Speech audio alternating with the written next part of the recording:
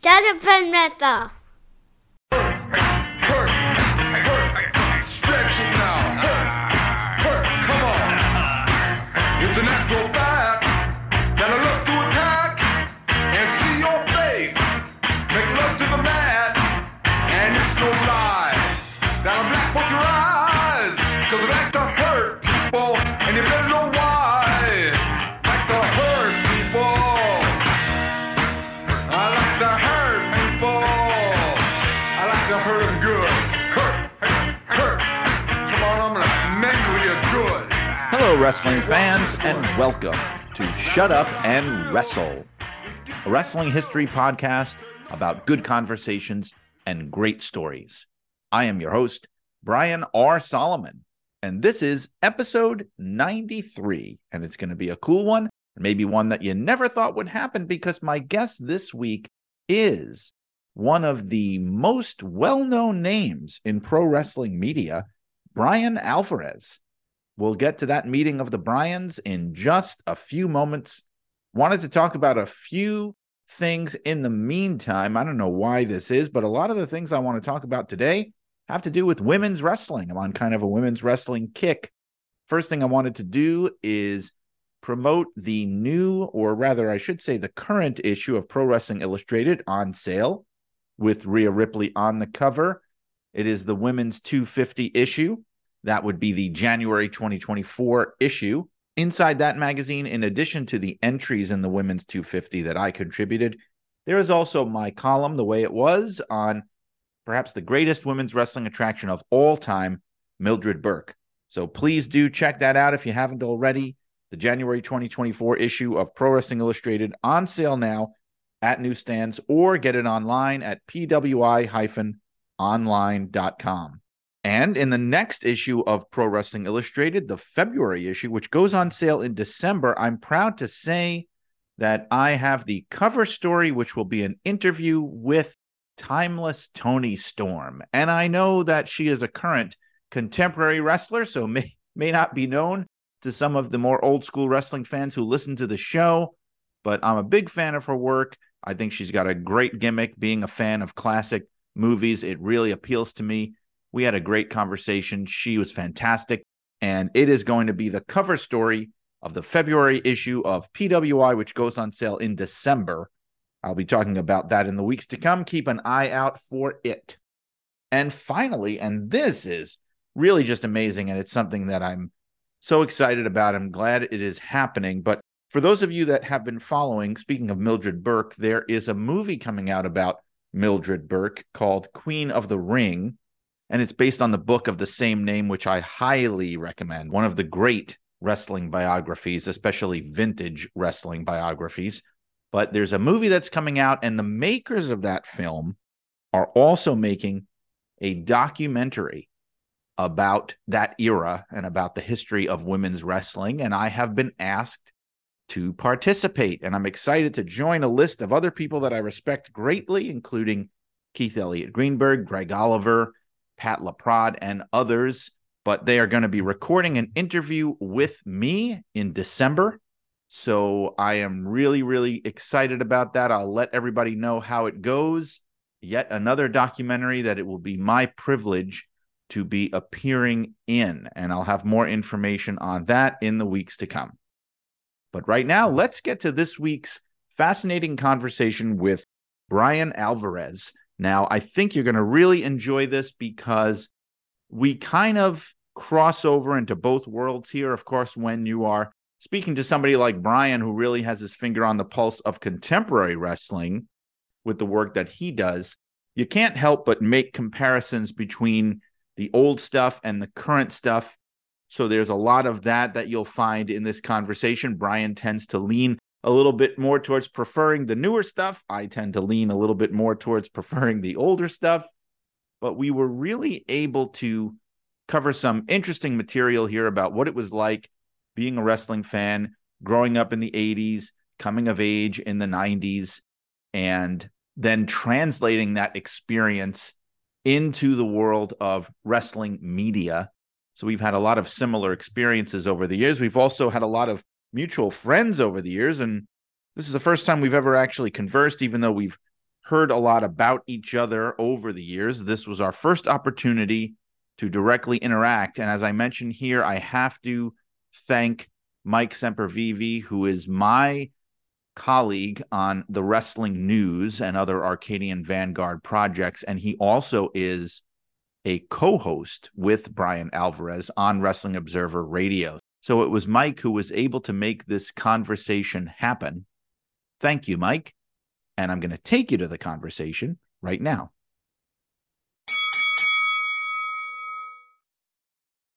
Okay, so it is my pleasure this week on Shut Up and Wrestle to welcome someone to this show who is an instantly recognizable and prominent name in pro wrestling media. He is a radio host, podcaster, and journalist. He's probably best known as the man behind Figure 4 Weekly, longtime partner and co-host of Dave Meltzer, and also of a very good friend and colleague of mine, who we may tell funny stories about, Mr. Mike Sempervive. Yes. He's also the author of several books, including The Death of WCW, which I would love to talk about. You've probably figured it out by now. I'm talking about the one and only Bryan Alvarez. Bryan, thank you so much for being a guest on Shut Up and Wrestle. Yeah, thanks very much for having me on here. I think this is the first time we've met. I know. I was going to say that. I almost was going to say that before we started recording, but I feel like this should be something that we actually have on the record, because I feel like we've known a lot of the same people for 20 plus years. And like, I'll hear your name. I know people who know you that tell me that you know who I am, but we've never actually met or talked or had any interaction at all till now. Yeah, it was actually Sempervive that said, "Hey, you ever want to do Bryan's podcast?" And I immediately just said yes. Mm-hmm. Like I'd known you forever, and then I realized I have known of you forever, but we've never actually met. So nice to meet you. Nice to meet you too, digitally, virtually. Nice to finally meet the two Bryans. Now I have to ask, I think if I remember correctly, just from through the grapevine stuff, I mean, I knew of you when I worked at WWE in those days too, because that was like the IATA days with Dave, right? Back in that, going that far back. I think that I was done with IATA by the time you went to WWE. You started in 2000. I started in 2000. Oh, 2000. Okay, yeah, we were still on IATA then. Yeah, because I remember listening to it. I mean, we would listen to it in the office when, when Shane wasn't around, that kind of thing. We would have, I've told that kind of story here, how we would do, I mean, our department, the publications department, probably had per capita the most like actual wrestling fans of any department. And so we got the Observer. We would have to hide it. I've told the story about how Shane walked by my desk once and he saw it on my desk and he goes, "What's this doing here? This is sacrilege. And meanwhile, we knew they all were reading it. In fact, I was kind of the designated person, one of, I'm sure not the only one, because I was kind of anonymous. I had the subscription, so the subscription would be in my name. But I'm sorry to Dave for this, but we would make many copies of this issue that I would get, and it would go all over the building. So like it would go to all the people who didn't want to have their name on the subscriber list, that kind of thing. So I would be making my way up to the fourth floor, handing them out in my department. We did that for years. And in fact, when I left, this was the funny thing. I say left, that's a euphemism. When they fired me, I took the subscription with me, which they weren't happy about. But see, I took great pleasure in doing that because the subscription was in my name. Yes. And I remember Dave emailed me. I think it might have been the first contact we ever had directly. And he emailed me and he goes, "I just want you to know that your friends at WWE are trying to steal your subscription," because I guess they tried to like bump my name off of it, but it kept coming to my house after I left. So, but that is just to say that I've been following you guys' work for a long time. And I think I'm under the belief that you were aware of my work back then too. Yes. I've known your name forever, it seems like. That's the weird thing now. I've been doing this so long that, it's like I've had experiences. Well, I'll meet somebody like Bill Apter or George Napolitano or somebody, and I'll say, hey, I've been reading your stuff and since I was a child, and it shaped who I am as a fan and everything. And then now those kind of things happen to me, which is really strange and unexpected. It's like sometimes you don't think like anybody was actually reading that stuff back then, but Oh they man, were. I could talk for hours about this. I mean, I'm in the studio. This is, a room upstairs in our house. We've turned into a studio here, but I'm just all by myself. And right now I'm talking to you. And whenever I do a show, it's a little different now because we have Twitch and YouTube, and so we have a live chat. And so I can actually see that there are people that are listening and responding to the show. But, before we did video, it's like we did all of these shows, and obviously I knew people listened because we had subscribers and everything, obviously, but it never felt like anybody was listening. It felt like it was me and Dave, me and Vinny, and we just, do whatever. And same thing when I wrote the newsletter. It's like I knew people got it because I had the mailing list and I mailed it to people and they subscribed. But when you're doing it, you never actually think that anybody is listening or reading. Right. And I remember one of the first people. Actually, this wasn't one of the first, but I just popped into my head when you mentioned that. I was at some event, and Shark Boy was there. Yeah. And I don't remember how it came about, but I went up and I said hi to Shark Boy or whatever, and he was like, "Oh my God, Bryan Allen!" Like he was a reader. And it like blew my mind that Shark Boy is, and the same thing happens nowadays. Like, Tom and I were doing a show the other day, and he's talking about some referee in MLW, and he's kind of doing something about this referee. And then, 10 minutes after the show ends, the referee's on Twitter going, "I see Tom threw me under the bus." And Tom's like, "Oh my God, I didn't think he was a listener." And it turned out that he was a listener. So it's still, even to this day, we went to Wembley and we had a big Q&A and then you have all these people that are there, and we came to see you, and can you sign this? And they have the book, and it's like, wow. It really it just, I don't know, it's just weird. It's always weird to me when you find out, my God, this person, even you telling me this story about you guys listening to it at WWF and hiding from Shane. It's like, what? Okay, Yes, well, we did. And I've told this story before, but since you're here, it bears repeating. When people are so sick of this story, it's almost like whenever I'm on anybody else's show, they're like, "Oh God, Solomon's going to tell this story again." But I was in a boardroom meeting where Vince McMahon told me to take my head out of Dave Meltzer's ass. So wow. that's one of my biggest claims to fame. That Wow. and the funny thing was, it had nothing to do with Dave. It was just, we were pitching. He just assumed that we were all reading it. It was just his Yeah. assumption. Because here's the thing, I'm pretty positive that he also read it. I mean, if he didn't read it, he had people that were reporting the highlights to him at the very least. Yes. Because I Yes. know that some of the people I was delivering it to were the 1 degree of separation from him. Yes, I, Let's I just put it remember, that way. I'd heard stories about, people had seen the Observer on Vince's desk. And then, I'd heard people mention that Howard Finkel was one of the guys who would read it, and then he would report, pertinent things to Vince. But, Yes, that I it's just can a weird confirm that. thing back then. It's like, don't be seen reading this thing. And nowadays there's still it's mostly in WWE. It's like, you're not supposed to talk to Dave or myself, but I don't think there's that thing today about, well, you can't read the Observer site. I mean, it seems like it's not a big deal to read wrestling websites now, but to It's talk to harder. people, Right. Well, it's harder to control. That's the thing. It's like when it yeah, was just a printed newsletter, you can clamp down on it. You could, sure, the internet has changed so many things now. It's just, you can't even, you can't fight the tide of these technologies and things. It's like, I remember, I'm old enough to remember when you went to a wrestling show, they wouldn't, they wouldn't allow you to video record anything. It was like they'd yeah, kick you out of the building if they caught you. But now that everybody's got a camera in their pocket, it's just like, oh, we give up. We can't fight it.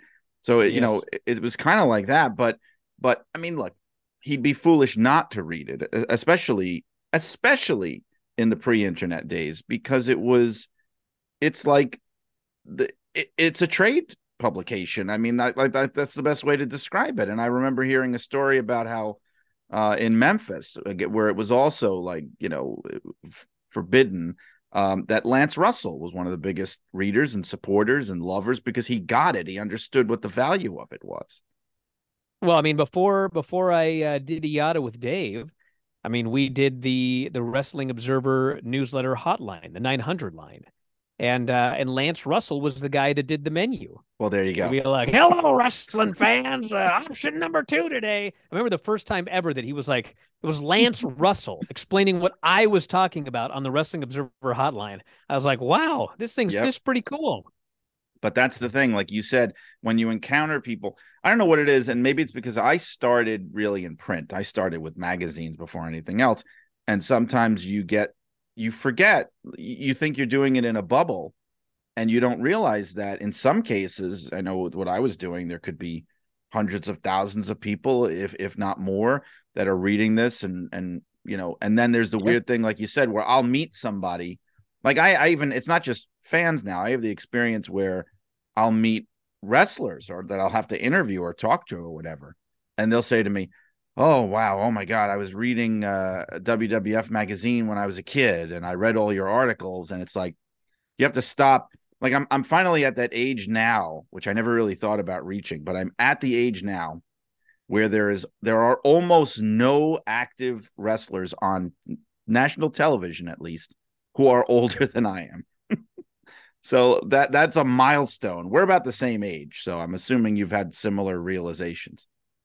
Oh, well, I mean, you probably know this, but like, I mean, I held Nick Wayne when he was 0.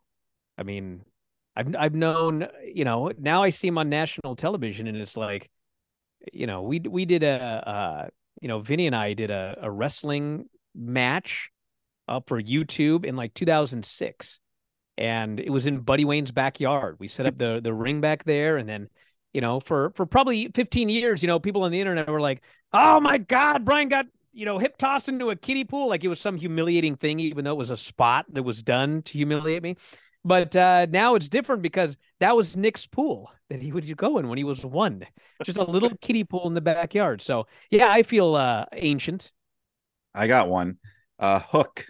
So Tyler Sinerkia, I I worked at WWE when one of my first assignments when I got there, Taz was throwing out the first pitch at Shea Stadium, which is a huge deal because he's a huge Mets fan, and Brian Gewirtz came because he's a huge Mets fan, and we were in the box after he threw out the pitch, we were sitting in one of the, I'm using air quotes, but luxury box at Yes. Shea. For anyone who's been to Shea Stadium, that's definitely a euphemism. But I remember I had to sit and babysit Tyler, who is Hook, who was like 2 years old.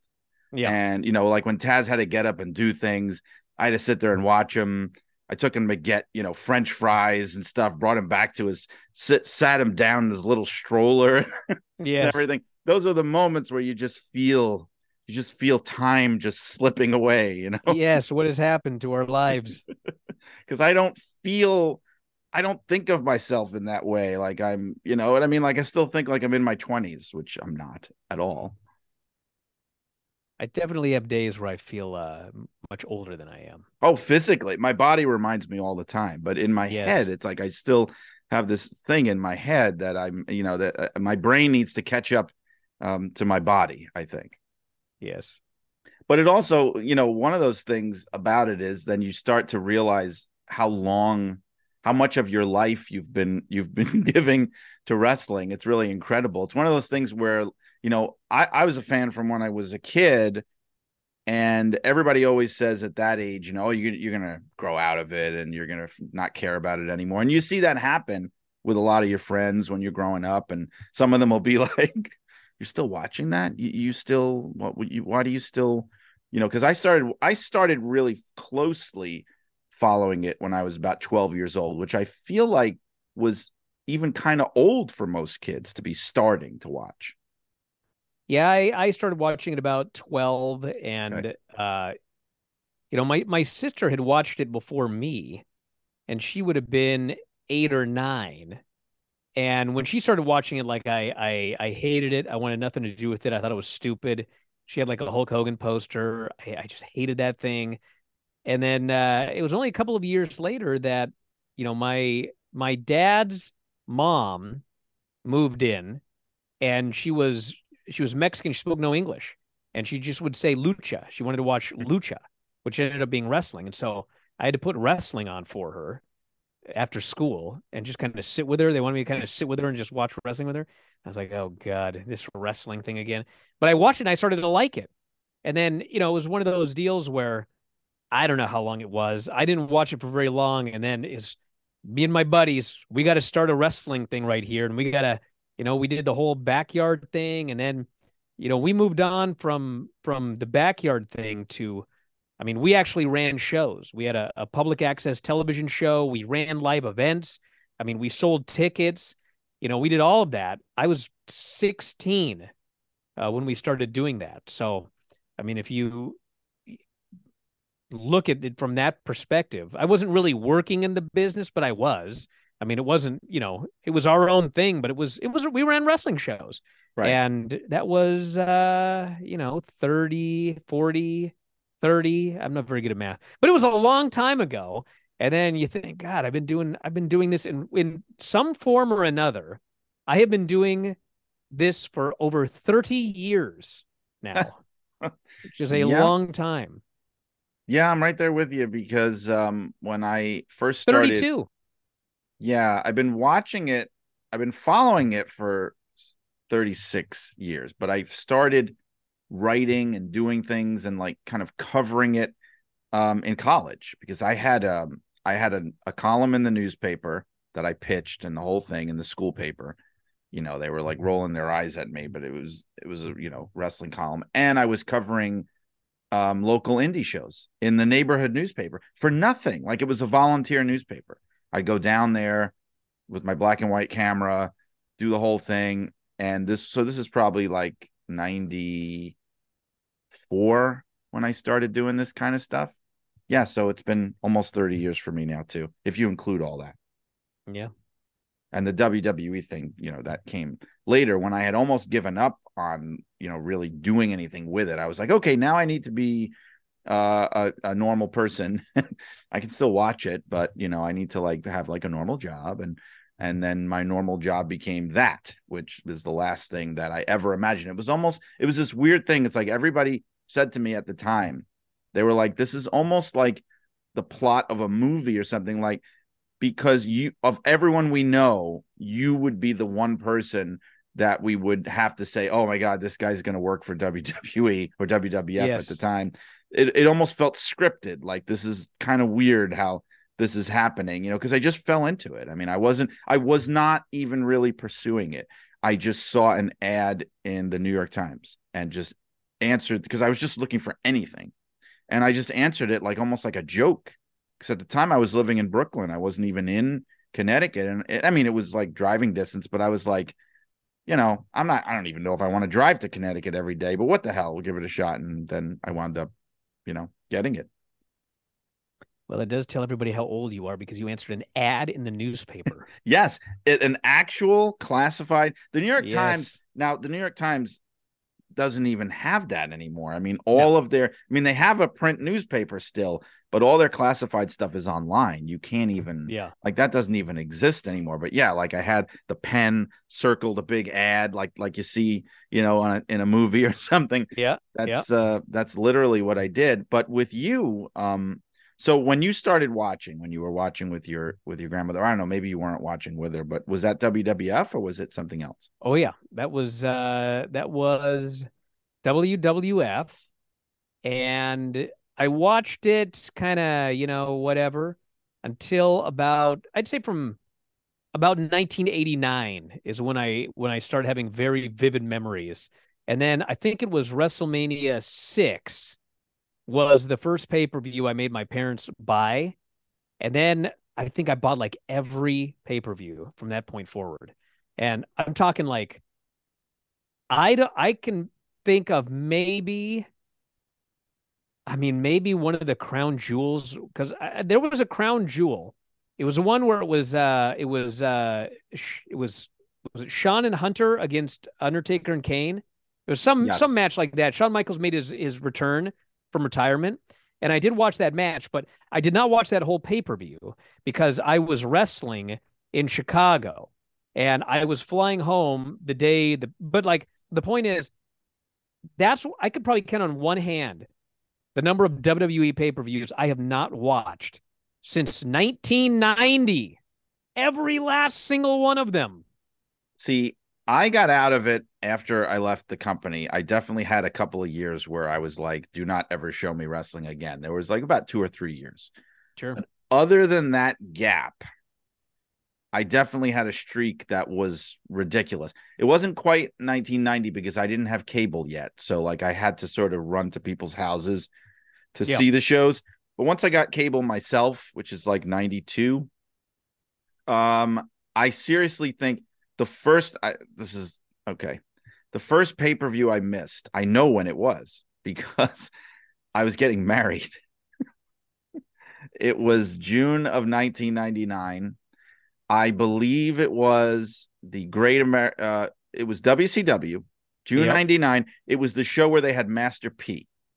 Okay. So it might have been, I think it was Great American Bash or Bash at the Beach or something, 99.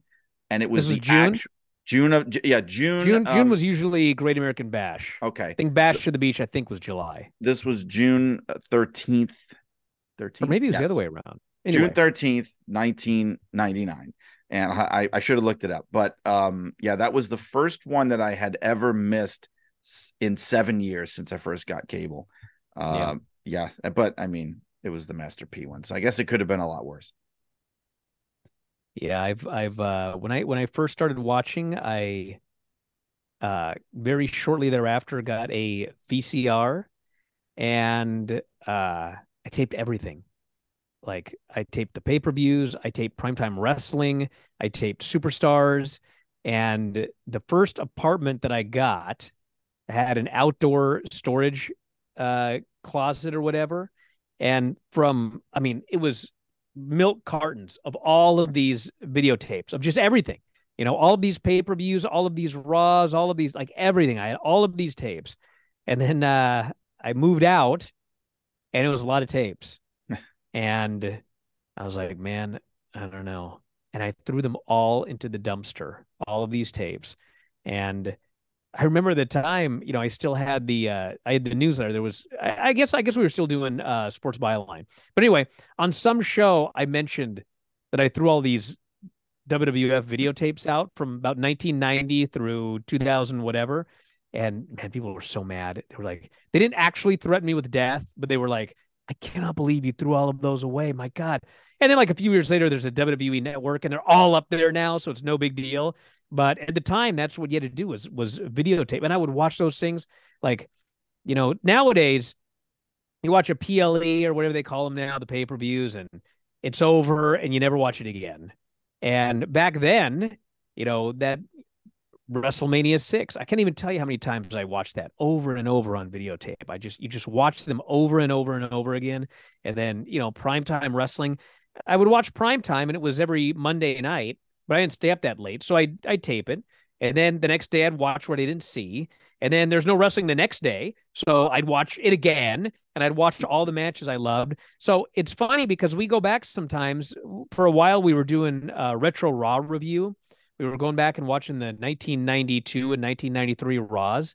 And I mean, there were matches on there like, the Ric Flair, Mr. Perfect, loser leaves town match, where it's not just that I remember the match happened, but like I would watch the match and I would remember every single spot before they did it because I'd watched it so many times when I was a kid. So yeah, Yeah. I was very much into WWF until Nitro started, actually. And then I watched every Nitro, every Thunder, every pay-per-view. I even watched every Nitro and every Thunder twice because I reviewed them a second time, which is a fate worse than death. Don't recommend for anybody. Well, I had a But friend. We used to get together. I would go over his house usually, and we would do the old switch back and forth the oh whole night. Raw Nitro, no, Raw Nitro, Raw Nitro. That's the way we did it, and it was whoever, whatever was happening that we more wanted to check out, we would stay with that. And then if it would Yes. start to get boring, we would go see what the other show's doing. Go over the other show. And we did that for years. I mean, however long it lasted for, we did it. But see, the other thing about Raw, because when Raw first started in 93, and I was at the first one at the Manhattan Center, I was there, and I used to tape it every week. It was such a big deal because, especially if you were following the WWF, there never had been a show that wasn't just all squash matches. It was really just, Superstars and Challenge were almost always just squash matches. There might once in a while be a halfway decent mid-card competitive match. But Raw, Yes. now Raw wasn't as hot as it would get later on, where like every show now is almost like, they have these like pay-per-view level marquee matches. But when it started to get like that, I would tape it because I would rewatch the episode every single week. Like I can't even get through it on the first run now. But then I would watch it, I would tape it, and I'd watch it again at some point during the week just to kind of like soak in everything that was happening, because it was like there hadn't really been a show like that before. Well, it was also a lot easier because the show was only an hour when it first Yes. started. Yes. And, it's an hour. And I mean, nowadays, you got 3 hours of Raw, 2 hours of NXT, 2 hours of AEW, 2 more hours of WWE Friday, and an hour of AEW, and 2 hours of AEW on Saturday. And there's almost always some pay-per-view or something. It's like you don't have time, even if you wanted to. And Right. I mean, there's a lot of modern matches today from both companies, and like Bronson Reed and Gunther, loved that match. Yeah, it was fantastic. Not watching it again because I can't. I've got Right. another show I got to watch. I got to watch NXT or whatever. Right. So I mean, it's funny because there are matches from the '90s that some people would argue this, but I'm not that old. I mean, the matches today in general are way better. But I mean, there were very good matches in the 90s that I probably watched dozens of times. And there are matches today that are just incredible, incredible matches. And I've watched them one time and I will probably never watch them again. Well, Unless I do some sort of rewind, like a rewatch in 15 years. But I mean, it's just there's so much now compared to back then. And back then, what else did you have to do on a Saturday? You didn't have a phone to mess around on. It was like you Right. played outside or you watched wrestling. But you can also get very numb to it now because there's so much of it and it's moving at such a fast, accelerated pace. Back then everything moved slower. There was less TV to keep up with. The storylines and angles moved a lot slower. It was just everything. You could focus on it more. And I wonder if, for a young fan who doesn't know anything different than, today, I don't know, maybe they don't feel the same way, but it does feel like you had the ability to kind of dwell on it more and go back to it and more. Oh, maybe sure, it's, yeah. maybe it's because we didn't have as much going on in our lives. I don't know. But for me, like, for example, for you, what WrestleMania 6 was, for me, it was SummerSlam 91. And I didn't have cable yet, so I had watched it at my neighbor's house, and I had taped it off their TV. That was the one that had Bret Hart and Mr. Perfect, and I know that match move for yes, move. exactly. I And watched that match hundreds of times. It feels. I can't even tell you how many times exactly. And I do the same thing. I could sit there, every little detail, like when he pulls off Mr. Perfect's singlet and part of it rips off, and like the whole, he puts him in the sharpshooter and he submits like almost instantaneously. Immediately. Yep. It's almost like Earl Hebner didn't even wait. He just immediately started calling for the bell. All those little things from watching it so many times. And I don't know. I wonder if there are young fans who do that with the stuff now. Maybe there are. I don't know. I can't imagine it because if you're like a hardcore WWE fan, it's like there's too much to watch to rewind stuff. Yeah. Like, Monday, Tuesday, Friday, Saturday or Sunday, whatever the pay-per-view is. I mean, you may go back and watch some things, but, I think now it's like, people watch the show and, if you look at the ratings pattern, it's not even like they watch the whole show. Like a lot of fans today, they pick and choose what they're going to watch. And then, I think they watch clips online. They probably watch clips on YouTube and that sort of thing. So I can't imagine that people young, like people, 14, 15 watch wrestling today the way that we used to watch wrestling. It's Yeah. just it's not designed that way anymore. No, it's not. That's a good point. And I know I swore I wasn't going to dwell on current wrestling, but there was an interest because I mean, I cover it too. So, I mean, this show is my oasis, but I cover it too. And, Nick Khan had this thing that he said, which really crystallized it for me, where he was like talking about numbers with the show and everything. I think it was on one of these calls. And he was bragging about the amount of time that people will spend watching, let's say, Monday Night Raw. He was Yeah. bragging that the average person watches like almost half the show or something. And, Yeah. and I'm thinking, like, what a strange brag that is. I mean, like, I can't imagine Vince saying that, like years ago, like, oh, our viewers watch almost half our show. But now, I guess maybe that Now it is a is an brag. accomplishment. Yeah, I guess it is. Yeah, I mean, listen, I had so many friends who watched wrestling when I was a kid, and like there were none of us that watched half of Raw. It Right. was like you watch the whole show. Who would watch half of the show? That doesn't even make sense. You would watch the entire show. But nowadays, I mean, people always ask like, what would you do if this wasn't your job? And yeah, I don't know the answer because it is my job. I can hypothesize, but I don't know if I would watch everything because, it's just maybe I would. I don't know. I mean, I would certainly watch it differently. I mean, I would prefer not to have to take notes as I watch all of these shows. It's just, but when I don't, because I've tried it both ways. I've tried the way where I watch the show, I write all my own notes, I use those. And I've tried the way where I don't take notes. I try to pay closer attention by not taking notes. And then I try to use somebody else's report for my notes. It doesn't work. So I'm forced to take notes on virtually every single show that I watch. And, I mean, it's not that it's more time consuming, but there's just so much more that goes into it. I think that as a fan, I'd like to just kind of sit and watch the show more as opposed to having to analyze it and write down everything people are saying in promos. But I don't know what I would watch and what I wouldn't watch, but I do know that I'm a fan. So it's not like, if this all went belly up tomorrow, it's just like I'd never watch wrestling again. I mean, that Right. absolutely would not happen. Yeah. And I mean, I feel the same way. I'm still a fan. I'm one of those people that I my preference is old school stuff. It just is like I'd rather watch a Saturday night's main event, from 1985 than any episode of Raw and SmackDown. But that's just my preference. But I still follow everything currently happening. There's a lot of people that sometimes they gravitate, they'll only watch the old stuff and they don't follow it anymore. Or there's people that follow wrestling today, but they don't care about the old stuff. And I kind of like, I try to take it all in, but I sometimes think that when you analyze it, because I do the same thing, I have to do it. It sometimes causes, and I think even fans are guilty of doing this, even people that don't do it for a living, people that are online.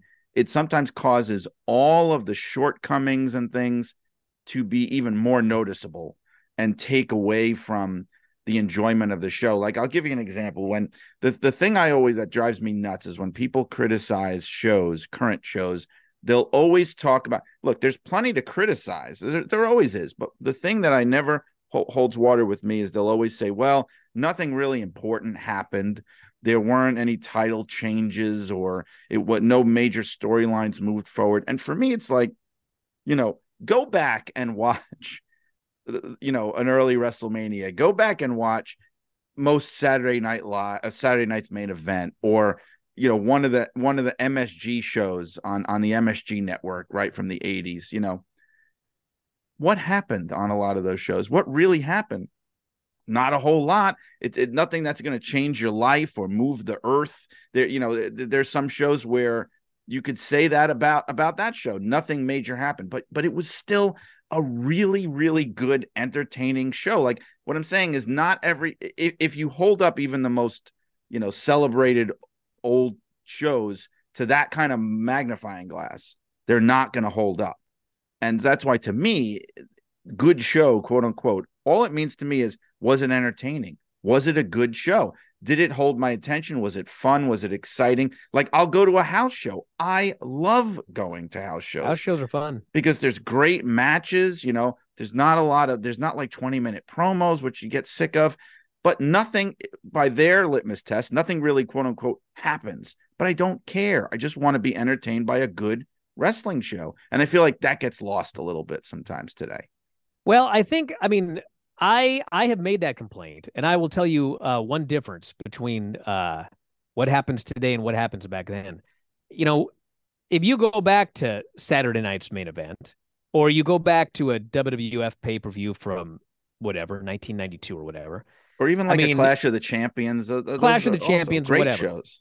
So the thing to me is even if there were no title changes, no heel turns, no nothing, there was something special in the show, and that is you actually got to see these stars wrestling each other.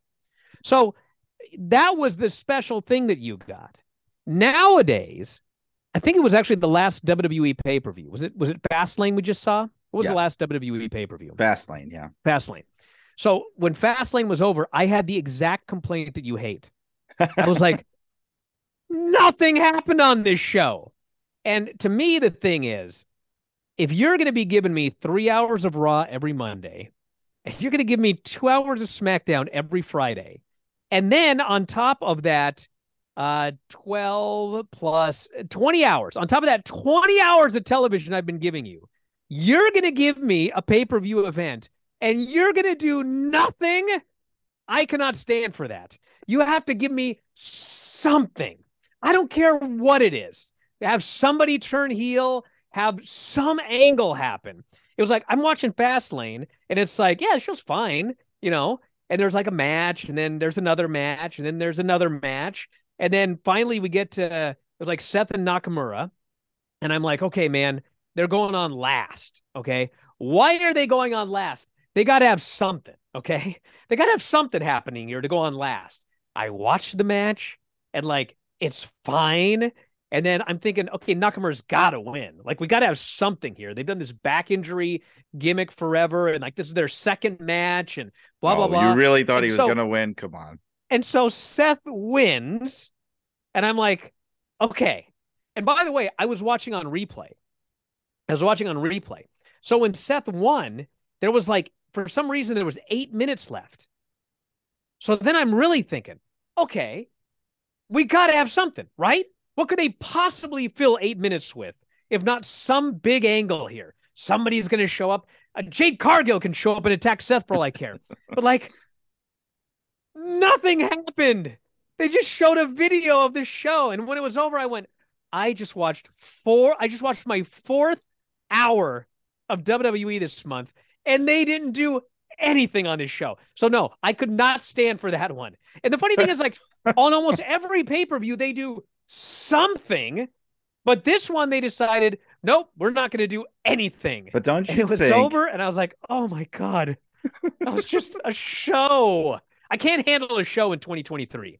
But like, there's too much wrestling. I agree with you. But I agree with you. But even just by the virtue of like what we're saying, that there's so many hours of TV and there's so many hours every week, how can you maintain that if you constantly have to fill that up with all these kind of riveting storyline changes and turns and title changes? Like, how in the world can you keep that pace up? It's almost you can't. And you know what? You can't. I know we're talking about modern wrestling, but if you look at Raw and SmackDown, since Vince was largely out of the picture, okay?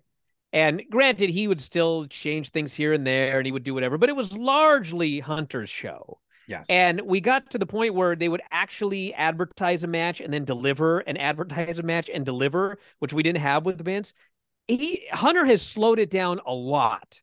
He's slowed it down a lot compared to Vince. I mean, the longer title changes, I think that's all him. That's a lot of I don't think that you need to do like a bunch of stuff on every show.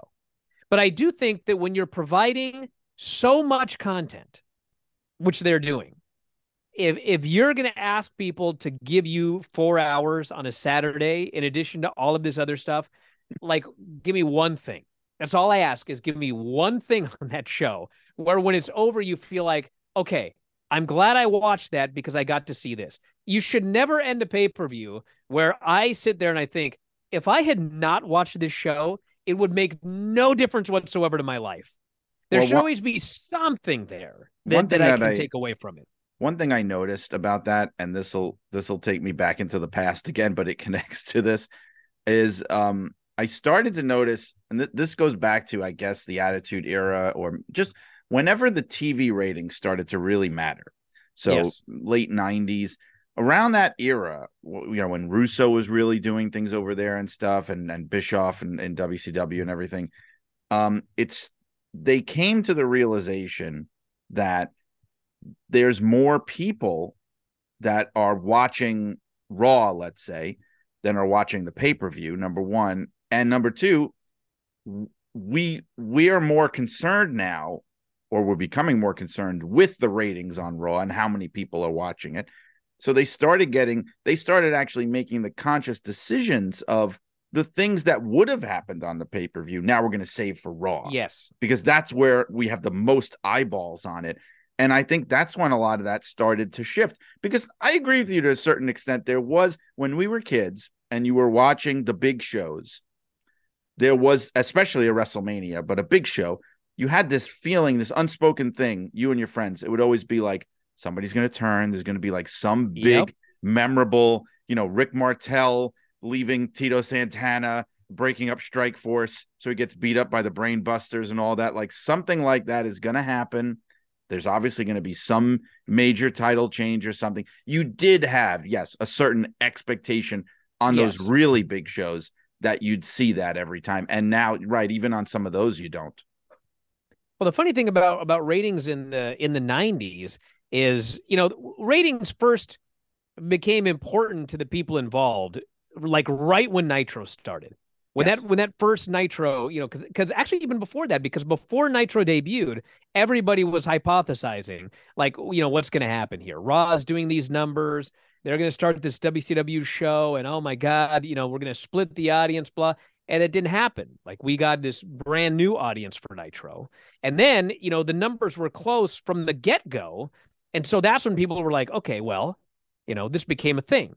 And then, we had the streak and everything like that. But the funny thing is, now it is important to get ratings, because your number one revenue generator is your television deals. Exactly. And in the 90s, it was all about ego.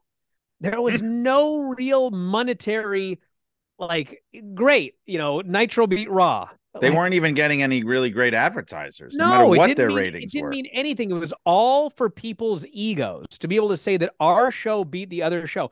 And that was the big issue with Vince Russo. And,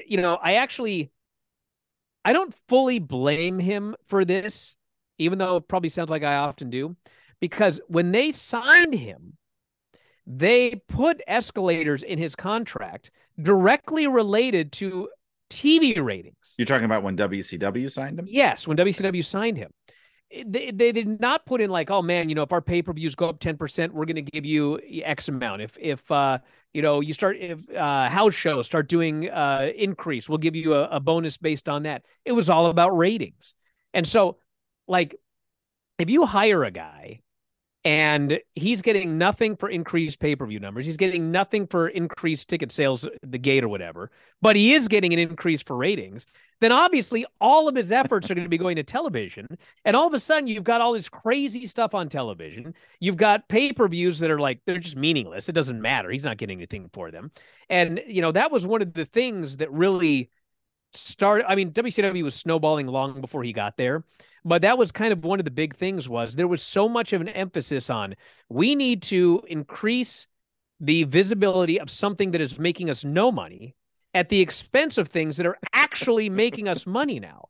And now here we are, it's 2023, and like everything's flipped. Like the PLEs, they get nothing for them. No, there's not even a price tag anymore. It's just, they've already made their money. So, I mean, you want them to do well, because in 2026 or whatever, you want to get a good deal for whatever you do if you leave Peacock or whatever. But in general, like now, it's all about, how do we boost Raw ratings? How do we boost NXT ratings? How do we boost SmackDown ratings? Because that's where the money is coming from. Yeah. And I mean, really, before, it's funny that you say it. I mean, I never thought about how back in the 90s, when the ratings started to be treated as if they were important, they really still weren't that important. No. At least not any more important than they had been before. I mean, you always wanted as many people as possible to watch the show, but the difference was the weekly shows in those days before that, they were not considered an end in and of themselves. It was a means to an end. We want people to watch this show because we're trying to get them to buy stuff, whether it Yes. be the pay-per-view, whether it be merchandise, whether it be tickets to a live event. Like nobody was sweating and agonizing. I mean, maybe I'm wrong. Nobody was agonizing over the quarter hours of Wrestling Challenge. You know what I mean? No. That was not really happening. It was just the idea of, yes, we're trying, especially when they were expanding, we're trying to get in as many markets as possible.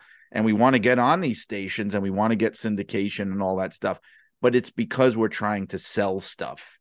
It's not, we're not trying to be the number one rated show, in that market or in that time slot. We're trying to sell stuff to our fans. So, television was such a very different animal back then. Well, yeah. I mean, you can look at observers from the early 90s and, buried in the WWF section is, Monday Night Raw did a 2.4 rating. And then it's just there. There's no commentary, nothing. And then you'll see in the WCW section, Saturday Night did a 2.6, which is more than 2.4, but nobody made a big deal out of it. It didn't matter what show did a better rating back then. Right. But then you'd see these WWE shows, this one grossed, 10,000. This one grossed, 14,000. This WCW show grossed 6,000. Like that was a comparison. It was like, man, no one's buying tickets to these WCW shows, but WWF is doing well or whatever. Back then it was like, well, the comparison is money. Like, yes. Who's making the most money? How did your pay-per-view do? How'd you do at the gate for this big show right here? Nobody cared about your rating. It was completely irrelevant back then. And that's also what de-emphasized the house shows too, because it started at one point. That's what it was all about. How many tickets are we selling? And then when it started getting to the point where they were breaking even on house shows, or maybe making like a few $1,000s on a house show or something like that, it really became more about the house show. The house shows today are more about keeping the talent, sharp and like trying things out and, trying out a match or making sure that people don't get rusty. It's no longer seen as, I'm sure they love selling as many tickets as possible, but it's not a huge revenue center anymore. That's not really the main reason for them anymore. I think there was a period a few years ago where like, WWE house shows, the attendance was such that you could actually make an argument. Is this even worth it? Yeah, they were saying that. Yeah. Yeah. In the last 18 months, especially probably actually since I'd say in the last 6-8 months or so, I mean, they're selling a lot of tickets for pay-per-views. I don't think you would have that argument anymore. Should we kill off pay-per-views? Because they are now decent revenue generators. Nothing like TV or anything like that, but right. they're selling tickets to house shows and they're selling a lot of merch. So it's back to these being meaningful, but obviously not like the old days where house show, man, these matches you were going to get to see at this. Yeah, house they would show. tell you never see this on television, right? And I remember the shifting of the times because I would go to all the New York area house shows back in the day when it got to a certain point where they were no longer putting the cards inside the programs, so you didn't know what matches you were going to see. It was almost like there was no announcement of what matches are coming next time anymore. It was just like, we're coming. That's all you need to know. Are you going to be here or not? Like there was no like, oh, this is the match we're looking forward to. Like that kind of thing started to change a lot. It was more like the brand was on tour, and not so much. Yeah, that was the big shift in the 90s. It's just like, WWE is coming to your town. Yeah. And, you presume that Steve Austin would be there and whoever else, but you wouldn't. I would think it would probably have been the late 90s when you just didn't get a lineup anymore. Yeah, I think in the mid 90s, but I do know that they would always advertise if TV was coming to your town, they would advertise like a big match but it would Right. always be the match that wasn't on television. Like, you're going to see Rock and Austin versus Triple H and The Undertaker. Yeah, the And you'd dark be all match. excited, but it was a dark match. It wasn't actually on television. I But want to they say did that. use those to sell TV tapings. Yeah, and I want to, yeah, right, the TV tapings. I feel like that was, if I had to pinpoint it, I would say it's about 1997. And the only reason I could be that exact about it was I was literally going to every single house show in those days. If I Yeah. missed the Garden, I went to Nassau Coliseum. If I missed that, maybe I went to the Meadowlands. Like I was going at least once a month or every other month somewhere. And that's when, and I remember even crazier than that, I went to, because even when I went to the early Raws, and even those would have a card Yeah. inside the program of what matches were on. And then I remember I went to a Raw in the Attitude Era, 97, 98. It was a Raw at Nassau Coliseum. And they had the program. Inside the program was the sheet.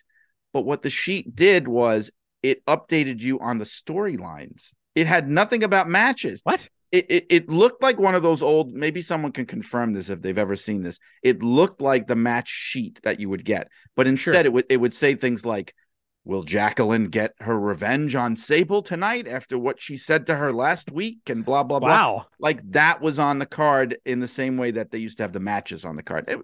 I found that a little depressing, but that was a change that happened for sure. Huh. Yeah, it's like the business is totally different now. Uh, but I think that I'm not one of those guys who thinks it's way better the way it used to be, because it's hard to argue that when you look at, how much the guys make nowadays. And, Well, it's definitely you know, better for them. Yeah, the ones that are yeah, making better that for money, them. it's And I mean, better. even for us, so we like wrestling. I mean, we get way more great wrestling now than we ever did, just because there's so much of it. But, there are definitely things from back in the day that went the way of the dodo that I think in many ways are not the worst things in the world. And I brought it up a couple of weeks ago in regards to AEW, because they have not been tearing it down in terms of attendance of late. No. And, one of the things about AEW is they are trying to sell tickets based on the brand. And, when they came here for the pay-per-view, the Inoki show, I mean, there was a collision on Friday night, and it was like, what's on the show, dude? What's on the show? It's like we knew a match or two that had been announced on television, but we knew nothing else. And it really got me thinking that one of the things that they should do is really what WWF did in the mid 90s, which is they don't do a lot of rematches. Just to throw out a random match, Kenny Omega and Hangman. How many times have we seen that match? Not many, and we ain't going to see it anytime soon. But, they could do the thing WWE does where it's like, do a localized cut-in for the show that's coming to your town and promise a big match they can't see. Boom. Yeah.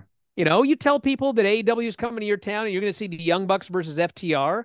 I mean, you're going to sell some tickets for that match. Doesn't need to be a TV match, but do it the way WWF used to do it, which was, here is, Raw's coming to your town and The Rock and Steve Austin are teaming up in the main event. One televised, but if you bought your ticket, you were going to see a very special match with very, very big names. I think part of that is because in the beginning, when they first started, what was it? It's now like 4 or 5 years ago. I think they were able to get away with that more because it was the Yes. novelty of, oh It's all my new. God, there's another major wrestling organization. Let's go see what they're doing. Like that really was enough. But now, yeah, people are at the point like, okay, what are we going to see? And we've been seeing these shows now where, I mean, even people even talked about it with the Wembley one, which turned out okay. But where like who's wrestling who on this show, and you're waiting and you're waiting and you're waiting. And I think another thing that they've been doing, because I noticed this when I started going to some of their shows in my area, and like I went to a Mohegan Sun. They had a Rampage, very rare Rampage standalone taping at Mohegan Sun. I think it was live. And I would venture to say it was less than half full. I mean, I was there looking around. Yeah. And even just from talking to people who were there and just people that are fans and regulars, even they were saying part of the reason is they kind of linger in the same area too much. Like and I don't know if I bought this totally, because I feel like if a product is hot, people are going to come. But, they were saying how in the past month or two, they've been in the general vicinity of, New York, New Jersey, Connecticut, like X amount of times. And it's just too many. It's like they're trying to get the same people to come out over and over again. But then my thought on that is, and again, I guess the business has changed, but companies never used to have trouble doing that. I mean, WWF would come to the Garden every month, every other month, there'd be 20,000 people in the place. You know what I mean? So it's got to be more than just we're coming to the same venues too often, I think. Well, I think also it's like, I mean, this is the WCW story. I mean, when you're hot, you're hot. And when you're not, you're just not. When things cool off, everything's a little bit harder. When things are hot, everything's a little bit easier. But to me, I mean, forget AEW, WWE, even forget wrestling. I mean, to me, it's just basic psychology in the sense of what are you going to give me to get me to leave my house and go to this event? What are you going to give me? And, when I was a kid, because of the way the business was set up then, it was like I watched primetime wrestling. I saw nothing. They would have a main event at the end of the show, and it would be like Rick Martel versus the Executioner, and they'd build it up like it was this big match. That was the biggest thing you got. And then, one day you see the event center, and, there's Sean Mooney or whatever. WWF is coming to the Seattle Center Key Arena. And then he starts rattling off, the Ultimate Warrior will be facing Ravishing Rick Rude. And you're like, what? Yes. In Seattle? That's and you're so like, true. You're so excited that, oh my God, I can't believe I'm going to see that. And then they start reading more on the card. And like, by the time they're done, it's like you're begging your parents to take you because you're seeing something that you can only see if you go to this show. And the thing I was saying about, WWF in the late 90s, dude, Raw and SmackDown were on fire in the late 90s. On fire. All you would have had to do is say Raw is coming to your town. And you knew you were going to get something special because it was Raw coming to your town. But they still would advertise that big, giant, mega match. Because if you were on the fence, if you were like, nah, they're coming to town, but, I can watch it on television. I don't have to go. I can see the show on USA. Well, wait a second. You will not see The Undertaker, Triple H, and Steve Austin in a three-way. You're just not going to see it. And so then it's like, oh man, God, I can't see that sitting at home. So I think that that goes for AEW. It goes for WWE today. It goes for every promotion. Like, what are you going to give me to get me out of my house to go watch this show? Yeah. And, with the amount of wrestling and how much is available on TV for free or cheap on Peacock, it's like, I need more than just, hey, we're coming to town.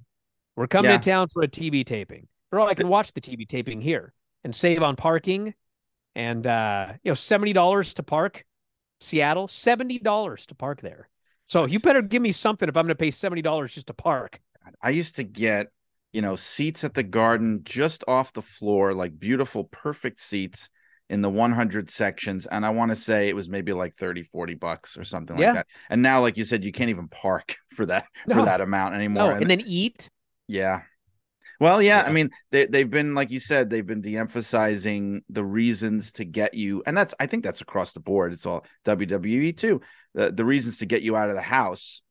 Because I guess maybe it's not as important anymore. I don't know. I went to a SmackDown at the Garden a few years ago, about 3 years ago, where it was John Cena showed up and it was completely unexpected.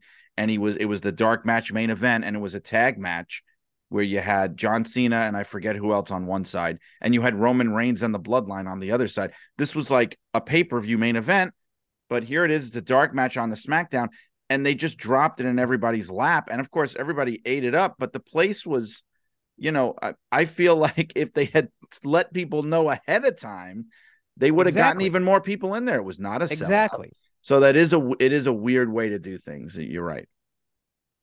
And I know that I promised we wouldn't dwell on modern wrestling, but it almost seems like the reality is modern wrestling and old wrestling. I mean, it's all wrestling. It's all connected. I mean, things have changed, but it's like, I don't know, man. It's all the same. It's totally different and also exactly the same. And you can't talk about the past without looking at things today, and you can't look at things today without looking at the past. So it's hard to have a conversation about only old school wrestling because we're still watching it today. Just in a different form. there's all the connections, and like you said, we're two people that are still watching and have been watching since the late '80s, and there I think when you're watching that long, you see more of the connections all the time. Even as much as things change, you still see those connections over the years. So yeah, I mean it's impossible to just just compartmentalize. It's very true, but thanks for coming on and talking about all of it. I appreciate it. I know you have an insanely busy schedule and of taking notes on endless wrestling shows. Oh God, note taking. What's today? AEW notes coming up tonight. There's no break. That's the thing now. It's like, oh my God, I don't know if you had the same reaction. And this is so against what it means to be a wrestling fan. When they announced Collision, I was like, no, because it's Saturday night. I was like, Saturday night there's no wrestling. It's like a free night. I could do what I want. And I was like, oh God, no. Now there's a show on Saturday nights too. And then I stopped and I go like, yeah, but I'm a wrestling fan. I'm going to watch it. Yeah, got some good matches on there. Yeah. But it is, I will say, like, I watch nothing on Thursdays. That's like my one day where I can watch nothing. Right. And depending on whether or not there's a pay-per-view Saturday, sometimes I can get away with Thursday and Friday without watching anything. Well, but then I have to watch a lot more on Saturday and Sunday to get caught up. But like, I can't not watch Monday. I can't not watch Tuesday. I can't not watch Wednesday. I can't not watch, whatever on the weekend. So you got to try to find a way to, it's like now people used to go out of their way to figure out when they could watch wrestling. Now I have to go out of my way to figure out when can I actually not watch wrestling for a day. Yes. Then I get back into it again. And Thursday is my easy night where I only have to do a show, but not watch any shows. Yeah. Well, any kind of somewhat important shows are pre-taped on Thursday because it's Ring of Honor, it's Impact. It's a lighter night. Yeah, but you're totally right. When I first got cable, like I was saying, the first thing I did was look in the TV guide and like highlight any kind of wrestling that was on. So like especially if it wasn't WWF, I was like, oh my God, wow. There's WCW, there's ECW, there's this thing called Global. Okay, I'm going to watch that. There's IWCCW or whatever that is. Okay, I'm going to watch that. And I would just scour it for wrestling. And now, yeah, as much as I love it, it's just like, oh boy, it's a night without wrestling. Wow, it's pretty cool. Hey, it is much easier now when you don't have to program your VCR. Yes. And make sure the TV's on the right channel.